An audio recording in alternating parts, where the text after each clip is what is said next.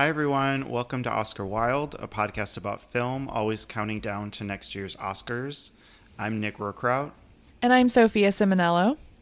And today we're both super excited. We're going to be talking about Boys State, which will be coming out tomorrow on Apple TV Plus in partnership with A24. So excited to talk about this movie. But before we get into Boys State, we have some updates, mostly on new movies coming out and some trailers.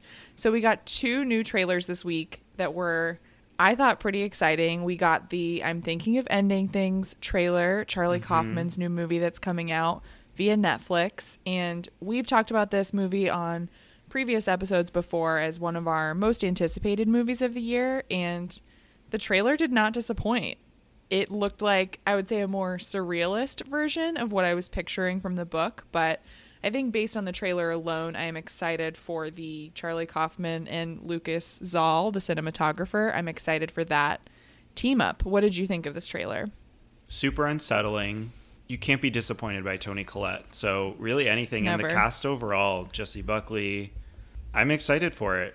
I love to feel uncomfortable during these types of movies, and I can't wait. It looks, like I said, very different from what I was imagining in the book, but I think that I'm excited for it. I think it'll be really interesting. And we also got a trailer for Judas and the Black Messiah, which I thought was the best trailer I've seen in a minute, really. It looked so good. Yeah, I was going to say best trailer this year, for sure. Yeah, so if you haven't watched this trailer yet, definitely watch it. This film is directed by Shaka King, and it stars Daniel Kaluuya and Lakeith Stanfield, 2 of my favorites. And it's a biographical drama about Fred Hampton and the Black Panther Party in the 60s. This won't be released until 2021, so you do have time, but a really impressive trailer that when I watched it, I thought, I can't wait for this movie. Wait, also Jesse Plemons, right? And Jesse Plemons. So we have 2 Jesse Plemons trailers that day. It starts off with like a clicking and it wraps you in. It's exactly what a trailer should be, and I am excited, especially because it's based on true events. It's going to be intense for sure. We also got a little bit of a teaser for the Dune trailer. Wait, Timothée I haven't Chalamet. seen this. You haven't? Oh my gosh. So, okay, no trailer yet, but Timothée Chalamet was responding to a fan on Twitter, and he just said, trailer before September. And then with a little emoji with the zipped up mouth. Oh. So, a trailer's coming soon. That's so exciting. Oh my gosh. I'm glad it's still happening and they haven't said anything about delaying it past November. Well, you know what I bet it's going to be? I bet that when Tenet premieres abroad, they're going to get the Dune trailer. The trailer. That's I really bet. smart, actually. Yeah. Because Tenet's in 2 weeks, 2 to 3 weeks. Ooh. I'm getting chills. I know. What are you more excited for, Tenet or the Dune trailer? Oh, Dune, for sure. I think it was kind of like when you saw the last Star Wars, the best part of that experience, if you saw it in IMAX, was getting the Tenet trailer. So I think that will be a similar thing here, potentially. And we also, so going away from trailers for a minute, we got, I would say, the most exciting film news I've maybe experienced in my whole entire life. Which is that Bradley Cooper, according to The Hollywood Reporter, has joined Paul Thomas Anderson's ensemble for his new movie. And his new movie is unnamed right now, but it's a coming-of-age story about a high school student who is also a successful child actor in the 70s in the San Fernando Valley. So what do you think about this? This probably isn't as exciting for you as it is for me, but just first impressions generally. Yeah, I feel like I wouldn't have mentioned these in the pod today, but I know you love these both and the next one, but PTA has never disappointed. And I think his casting and budgets have gotten bigger, and you just like to see him doing more each time. So, I mean, maybe this is like a 2021 early Best Actor nom for Bradley Cooper for PTA. Yeah. I think that Oscar nomination number 9 is coming Bradley Cooper's way. And I think that what I am so excited for, what we know about Bradley Cooper, is that he is committed to whatever role is coming his way. He's going to be committed to it. And knowing what we know about PTA and how he works with actors, after we've seen, Philip Seymour Hoffman, Joaquin Phoenix, Daniel Day-Lewis, Amy Adams, wonderful actors. Now adding Bradley Cooper to that, oh my gosh, I can't wait to see what happens. And I also am so curious about what his role will be, because if he is a 70s high school teacher, I might need to be taken to the hospital.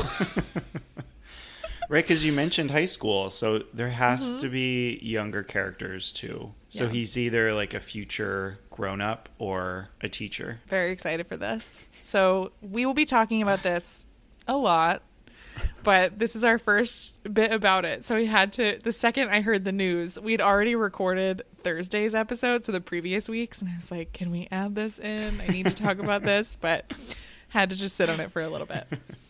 And our other bit of news that we got is that Ben Affleck is set to direct The Big Goodbye for Paramount, which is an adaptation of the Sam Wasson book, The Big Goodbye, Chinatown, and the Last Years of Hollywood. So this book tells the story of the making of the Hollywood classic Chinatown. Before we talk about this a little further, how do you feel about Chinatown? I'm scared to ask you. It's not a favorite of mine, but I can definitely see us doing a pod next year comparing the two. I don't really know much about this history too, because this is like 70s, right? Yeah, 74. So again, to me, this is more of a me thing. Keep scrolling. Okay. So I love Chinatown. It is one of my favorite movies, but I have never read this book, and I really need to. When I saw that this movie was coming out, I got really excited because this, of course, was a big deal back in the 70s for Paramount with Robert Evans, the iconic producer. So I'm very excited to read this story before the movie comes out, now knowing I have time. But I do have to say, I'm not that excited for Ben Affleck to direct it. Yeah, that seems odd. I mean, he's done good work before, but yeah. But I kind of felt the same way. Well, we'll look forward to that. We'll have a Chinatown pod in the future where you will not agree with me on anything, but it's okay. Well, thank you for letting me share all of my news.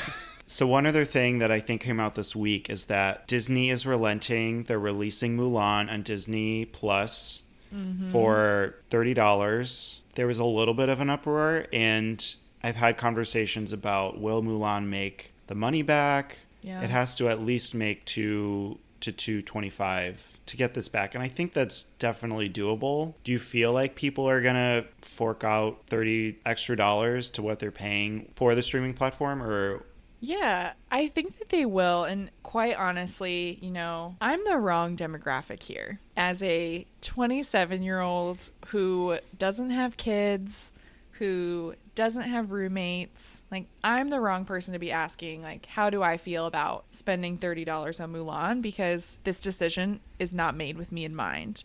But if family, let's say we're out of COVID, Mulan came out, and you're a family of 4, you're going to spend way more than $30 going to see Mulan.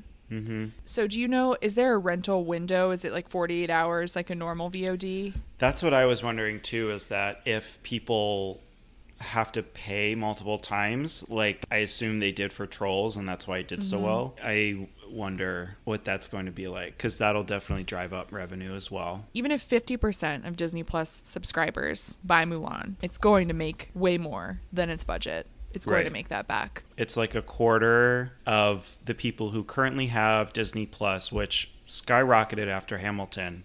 But even if a quarter pay, they're already making $450 million, which is insane. That's crazy. And children love watching things over and over and over again. Maybe I'm a child in that way because all I do is rewatch old movies. But I mean, a parent could just like with Trolls World Tour, you watch Mulan as many times as you can in the 48 hours, and then 2 weeks pass and the kid wants to watch it again. What are you going to do? The other side to this is, how successful was Mulan in Disney's filmography? Is there going to be some disappointing component with having a race commentary in there? It's a live action remake. Probably won't be as much music. So there are a lot of factors that can hurt the movie, unfortunately. I want this to do really well, and I'm excited to see it. It's probably the biggest blockbuster this year, besides In the Heights, that I was really excited to see. After this trailer came out, which looked impressive. Mulan, when I was a kid, was one of my favorite Disney movies. And one thing I really love about Mulan was the music. I think the music is so good and so much fun, and the story is so empowering and taught me a lot as a kid. And knowing that they did take away the music, that scared me a little bit when I read that, but I think it will do really well. I hope there's some sort of, at least a drive-in release too. I haven't heard anything about that though. I feel like there should be, but I'm excited to see it though.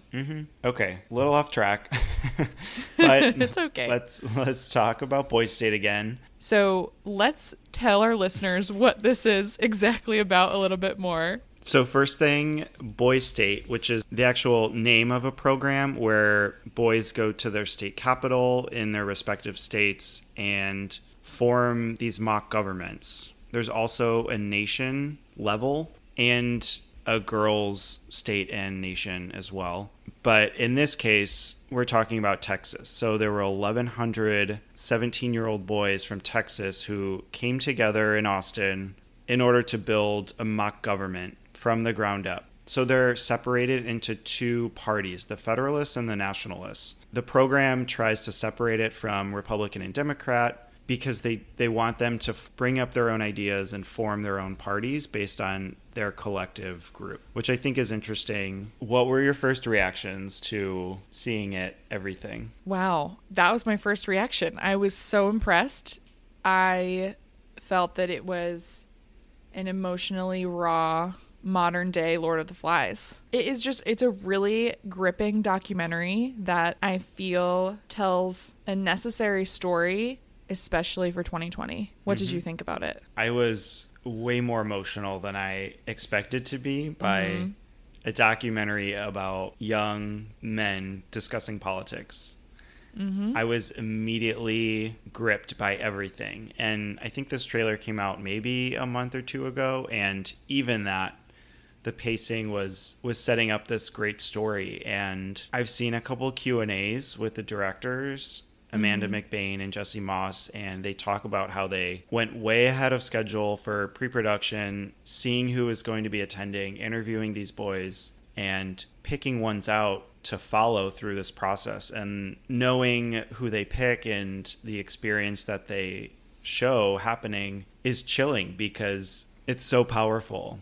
And I think every step of the way is done so beautifully. It really is. And the subjects that they chose for this documentary ended up being so captivating and so different and having such layered, complex experiences and emotions. And thinking again about my first impressions and what really stood out to me about this was there's a moment where one of the subjects, Rob, he's kind of pandering for signatures, and he's saying a whole lot of nothing, which is what a lot of politicians do. But he says to the future when someone asks him what his platform is or what he's interested in, he just says to the future. And that line really was something that stuck with me through the documentary because I just thought, this is where we're headed. Whether we like it or not, these are our future leaders, because how the film operates as a microcosm of American politics and of our democracy, showcasing all of its flaws, showing how broken it is. It is thrilling and horrifying, and you have nothing to do but unfortunately put faith in something that's broken and try to find the good things in it. And you do in this film. I think that's why it's good, because you can come away inspired, not just broken down. I was worried throughout at times because I was getting so angry at certain statements that were made and beliefs that these boys had, but I was left hopeful at the end. So along the way, we follow a few of the boys. You mentioned Rob. There's also Ben, Renee, and Steven. Those are like the big four. They sure are. They are all so unique. It's interesting to see the introduction to them. So Ben, for example, is a double amputee due to meningitis, and he's really gung-ho running for governor. So governor is the highest position you can run for. And then Rob also comes in, like you said, he's having people sign signatures. Ben is definitely more calculated he's talking to somebody who's also running, and he's like, yeah, I'm running. But he's like, we haven't set up the platform yet. How do you know what you're running for? And he's like, freedom. And it's such a vague answer.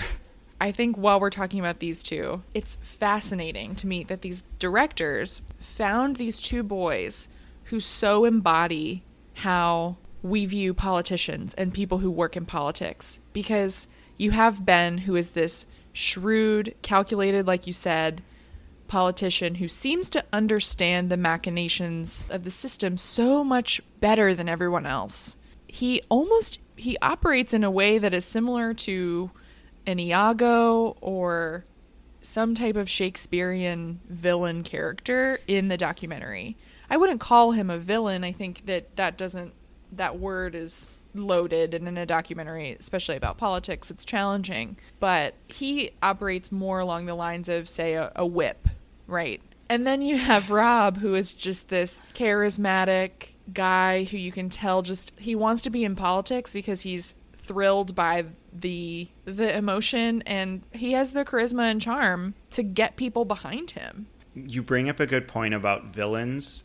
I think this movie does so well, and I think we've seen a trend in recent cinema history of blurring the lines between villain and hero of the story. And I think in this movie particularly, these boys mature so much even over the week. Yeah, I didn't mention that. So this program is for 1 week, so they have to do everything. It's very concentrated and sped up.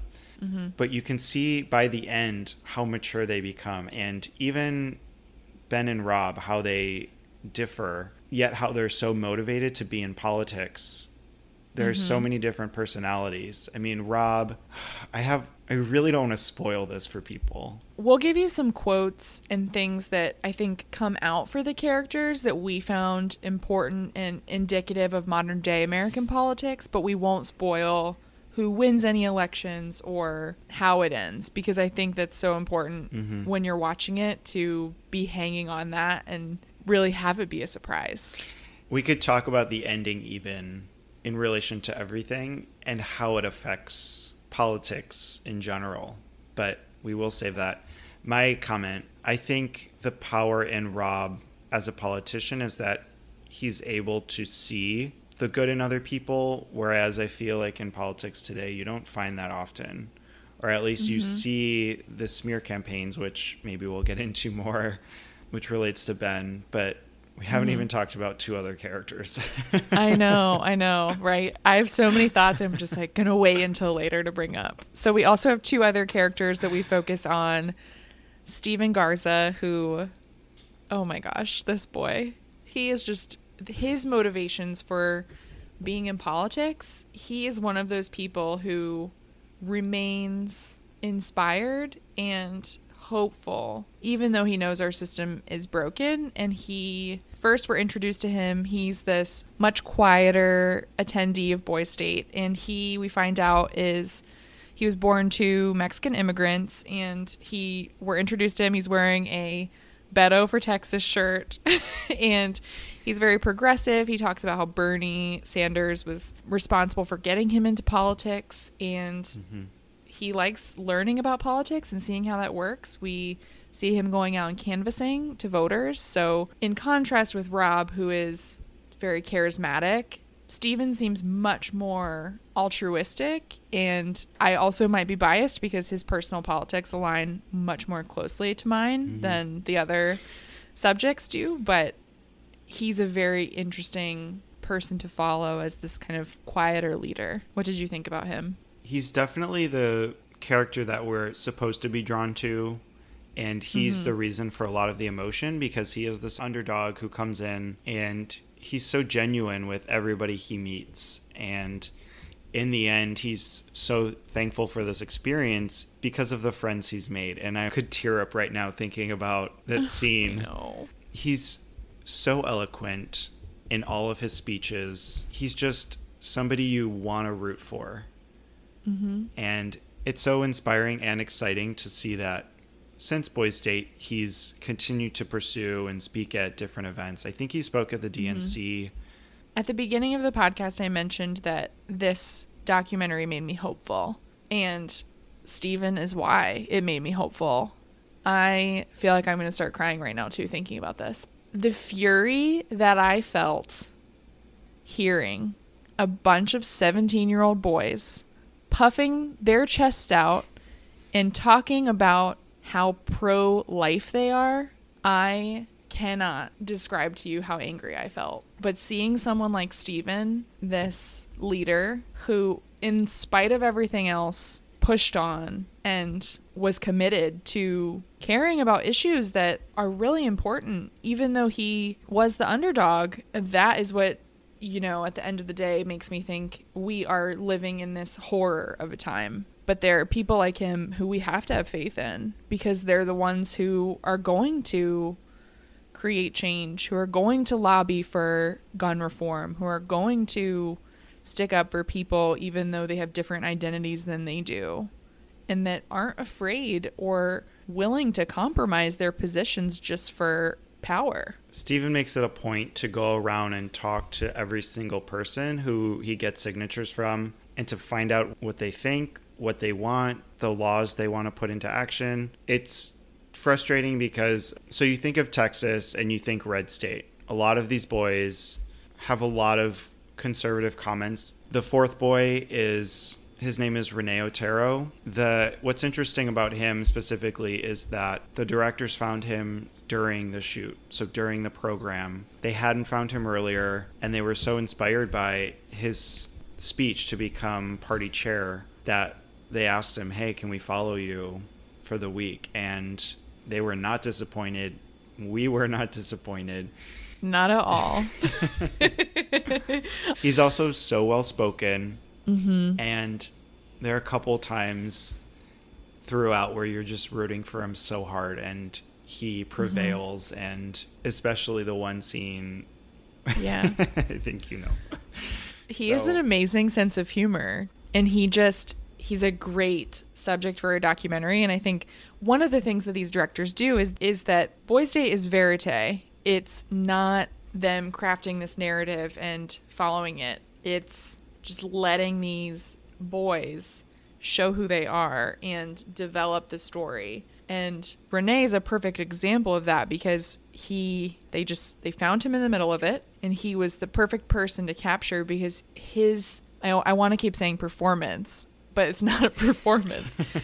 You see the stress and the pure hell that politicians who are people of color, who are Black, go through, and what they have to put on the line and what they have to choose to fight for to stay in their positions. And that was one of we'll get there when we get to quotes. I'm getting ahead of myself again. He's also fun because he wants to instigate all of these conservative boys, and he's maybe the most fun to watch out of the group.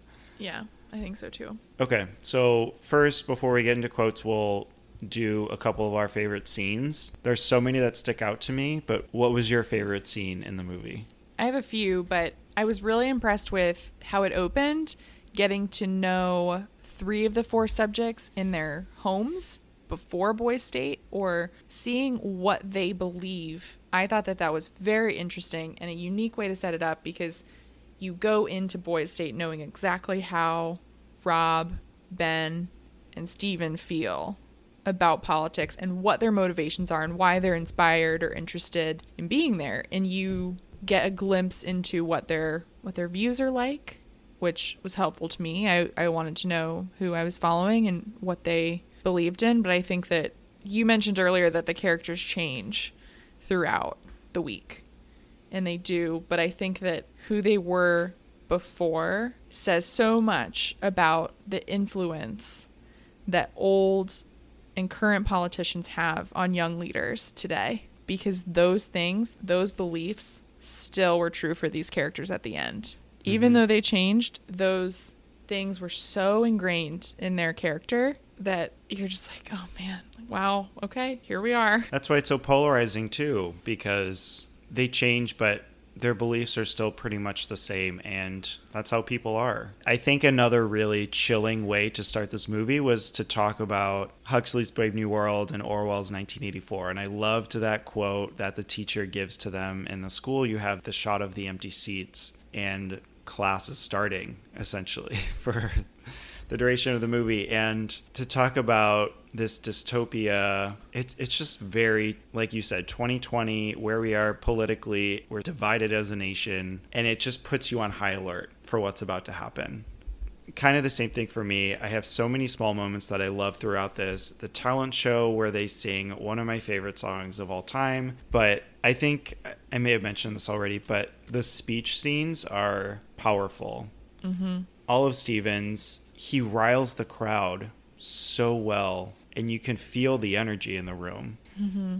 And even Renee's first speech, Rob's speeches. I mean, everybody can motivate other people. Some of the other ones are just, them chanting USA and shouting abortion and gun rights and these key words, but there's nothing behind them. And I think Steven wants to talk about Napoleon because he was an interesting character in history. And yeah, so about the speeches too, one thing that I was blown away by in this movie was how the directors decided to capture masculinity and physical power. That to me is so interesting with men and with boys. As as a woman, it's something I just have never understood, of how like so much it's just like a show of physical power. You see them having push-up contests, and I'm just like, what does that have to do with anything?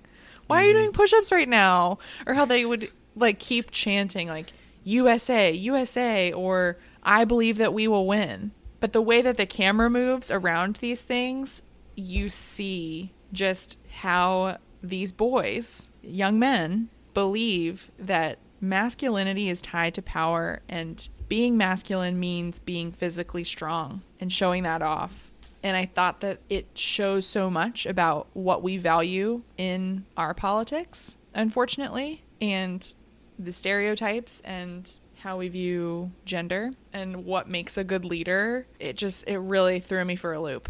I didn't expect it, and it was pretty cool.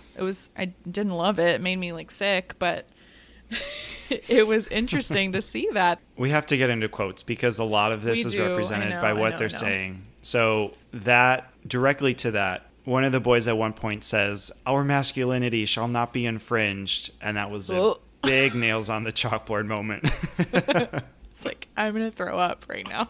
So yeah, let's just go down through these quotes that stood out to us. So the first quote that I had written down was actually one that Ben says when we get to know him, and he says, "I don't think of myself as white. I think of myself as American." It was a good entry point into knowing how these characters think about identity, how they think about race. So going back to Rob, he says this at one point about the whole experience. "I'm playing this like a game. This is a very conservative group. My stance on abortion would not line up with the guys out there. This is like a big twist. It's a huge moment in what we learn. That's politics. Sometimes you can't win on what you believe in your heart. You can't win on a minority opinion in a democracy." Whew. Pin drop.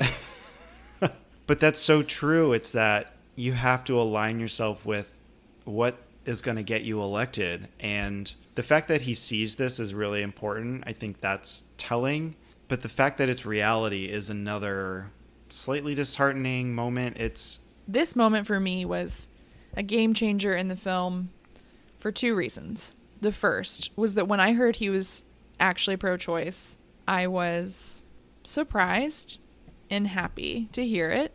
But then on the other end, I thought, Rob throughout this reminded me a little bit of a politician like a Mitt Romney type of politician, where what ended up happening when he said that was, I just thought, if you, this charismatic, privileged, straight white man, can't feel comfortable and confident standing up in your beliefs, who can? Like, who's going to fight for us? Like, you're the one who has the power. You're the one who has to say something. So say it. You can't be afraid. It was just one of those things where it was just, and we're talking a lot about politics in this episode, but it's hard not to. It's hard not to, but it reminded me of, when Trump got elected there were people who had faith that there were Republicans who would stand up to him, and that hasn't happened. There have been, but it's been but broadly, no, like not enough to make a difference. Yeah. And right. It reminded me of that moment. It's like, well, then why are you here? If you can't fight for what you believe in, why are you here? So this relates to, I'll just mention both of them now, contrasting statements by Stephen and Ben, both telling. So Ben says, a message of unity, as good as it sounds and as good as it ultimately is for our country, isn't winning anyone any elections. You have to use personal attacks and you have to find divisive issues in order to differentiate yourself at all. Which he runs a smear campaign during the movie, and that is one form of politics. And I think that's such a strong preference for many because it's dirty, but you're getting your point across and you're getting people to your side. On the other hand, Stephen says, we need to show what we can do if we talk to each other and work together. Boys State was a chance to learn from each other and hear from the other side without screaming and yelling on a Facebook post. Totally different. Mm-hmm. Like you said, altruistic. He wants to hear what people feel and he wants to do the right thing. And I think that's what it comes down to for me, is that I want what is right. And I think too, like thinking about the Rob quote, I thought to myself, you know what though? Like this is a boy who's in high school who already is at a point in his life where he can look at himself and say, this is what I believe and this is why I chose to act differently. And he's able to think that way. So that in a weird way gives me hope that later on down the line, he might do what he believes in. He might, think that it's an issue that's more important to him. Yeah. When I was 17, I had no idea about politics. I also was just not politically motivated, and that's privilege. But I really didn't come into wanting to learn about politics and knowing everything until really recently. So like maybe these boys have 10 years on me, and just thinking about all the ways that I've changed and that they will change over the next decade, you can only hope. Like you said, the movie leaves you with this hopefulness, and that's all you can really do, is that you want them to make the right decisions. I think too, going back to another Rob quote, I think a lot of his quotes really stuck with me because they were so layered and made me think. And he has one where he said, kind of jokingly, he's like, turns out senators are about as tall as I am, just regular people. And at one point you think like, oh my God, yeah, they are just like regular people making these huge decisions. But it was also such an interesting comment to make because these boys are realizing that like how much power they have and how politicians, they're not these gods on a pedestal. They're normal people who have flaws and weak motivations no matter where they are on the spectrum of their beliefs. Right. They're all flawed, just like these boys are. Which leads into a Renee quote from the end as well. He goes, he's a fantastic politician, but I don't think that's a compliment either. I loved that one. Another Renee one that I thought was good. He says, at first I thought this was a conservative indoctrination camp. No, this is what every liberal needs. It's to see the other side. And it was his chance to at least open people's minds into broader thinking and more critical thinking. Right. And it goes perfectly, I think, with the Stephen quote of when he says we need to show what we can do if we talk to each other and work together, that it's the same idea, right? It's like we are so tempted to stay in our bubbles where everyone thinks the same way that we do. But in order to make change, we have to at least be able to understand or try to understand where other people are coming from if we're going to make any kind of change. Another one that I thought was funny, I don't remember who says this, but someone says weak men simply create chaos. Yep. I mean, sure do. I mean, that's why we're not going outside right now. And then the other is there's a point in the film where some of the boys are unhappy with Renee and try to impeach him. And Renee talks about how he has to kind of adapt to this moment. And he says, I'm going to keep my job if it's the last thing I do. And that also is, I think, what a lot of politicians are thinking right now. They could stick their necks out on the line or they could keep their jobs. Right. You know, how do you keep your job as a politician? I think that it's a scary question to start to entertain. It's all about re-election, and you see some of the recent voting and how some of the senators didn't want to vote against their party because it would have lost the upcoming re-election, which is disheartening. But again, that's the reality of life. Yeah. So one really surprising thing that happened when I watched this movie actually was that I started texting some of my friends the friends that I texted mostly were guys who were interested in politics. And I said, here's this trailer. This movie's coming out. Get excited for it. Looks great. And so many of them texted me back and said, oh, I was a delegate at Buckeye Boys State. I was elected governor at Connecticut Boys State in 2012 or whatever. And you are just like, wait, what? Like, this is a big thing. Yeah. I had a couple of friends like, oh, did you do it in Ohio? It's like, no. They're like, oh, yeah, I did it. Wait, really? Like, I why? was surprised. It's like, whoa, hold on. We have to discuss. So if you could give this movie one Oscar, what would you give it? I know there's a lot of awards potential here, so... Yeah. I would definitely give it Best Documentary. I think this is an easy Best Documentary pick. To be fair, I haven't seen many documentaries this year, actually. I think I've only seen this one and Miss Americana. Oh, jeez. But, yeah, it's not setting you up. I mean, if you think about it, Boys State and Miss Americana are both about people of varying levels of maturity and privilege finding their political voices. But if I had to, I think because I could say Best Picture, but I'm not confident enough with what else is coming to say that. So I would definitely say Best Documentary. What about you? If I'm giving it an Oscar, totally documentary will be nominated. I think there is a very, very strong chance that it earns a nomination for picture. And I really hope it does. I hope we get 10 this year, even though the requirement for 10 pictures doesn't start this year. In terms of the history of that happening, this hasn't happened before at the Oscars. Sure hasn't. Documentaries have been nominated for other categories, but not picture. So The Quiet One was nominated for screenplay, Navajo for cinematography, Woodstock for 3, editing and sound along with documentary, An Inconvenient Truth and RBG, both for original song, and then Honeyland from this past year was the first documentary to be nominated for international feature film. So I think that's interesting.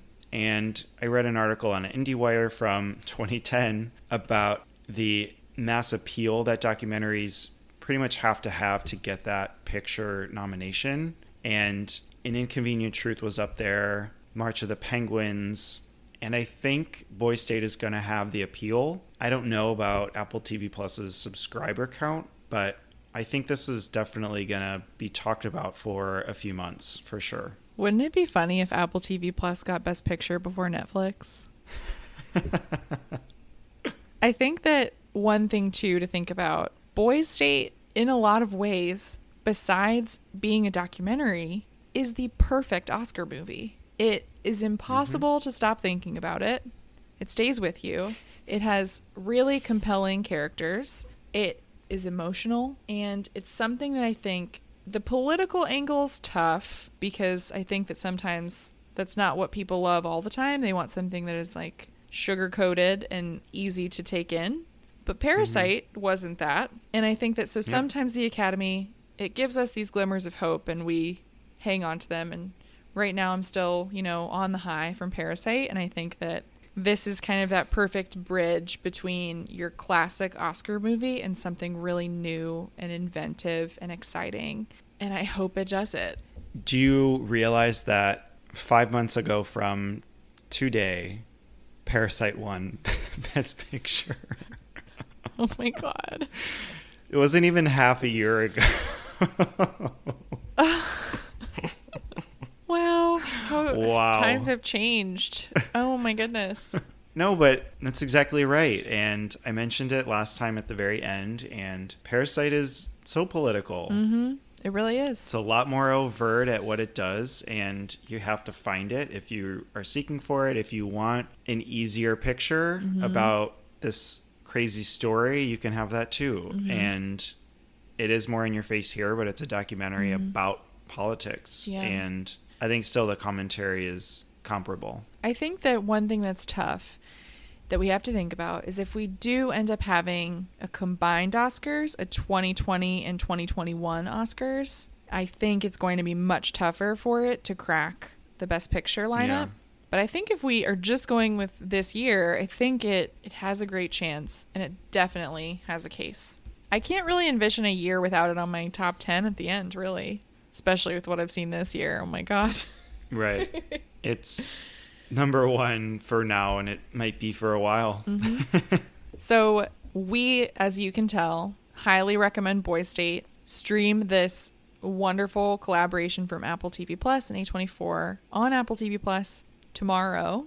Or if you've already seen it and you've joined us for the conversation, watch it again, because multiple viewings are encouraged. It's very complex, and you can get more out of it each time. And maybe watching it for the third time this week. We'll see. So we're bringing back another segment on this day, August 13th. Alfred Hitchcock was born in 1899. Icon.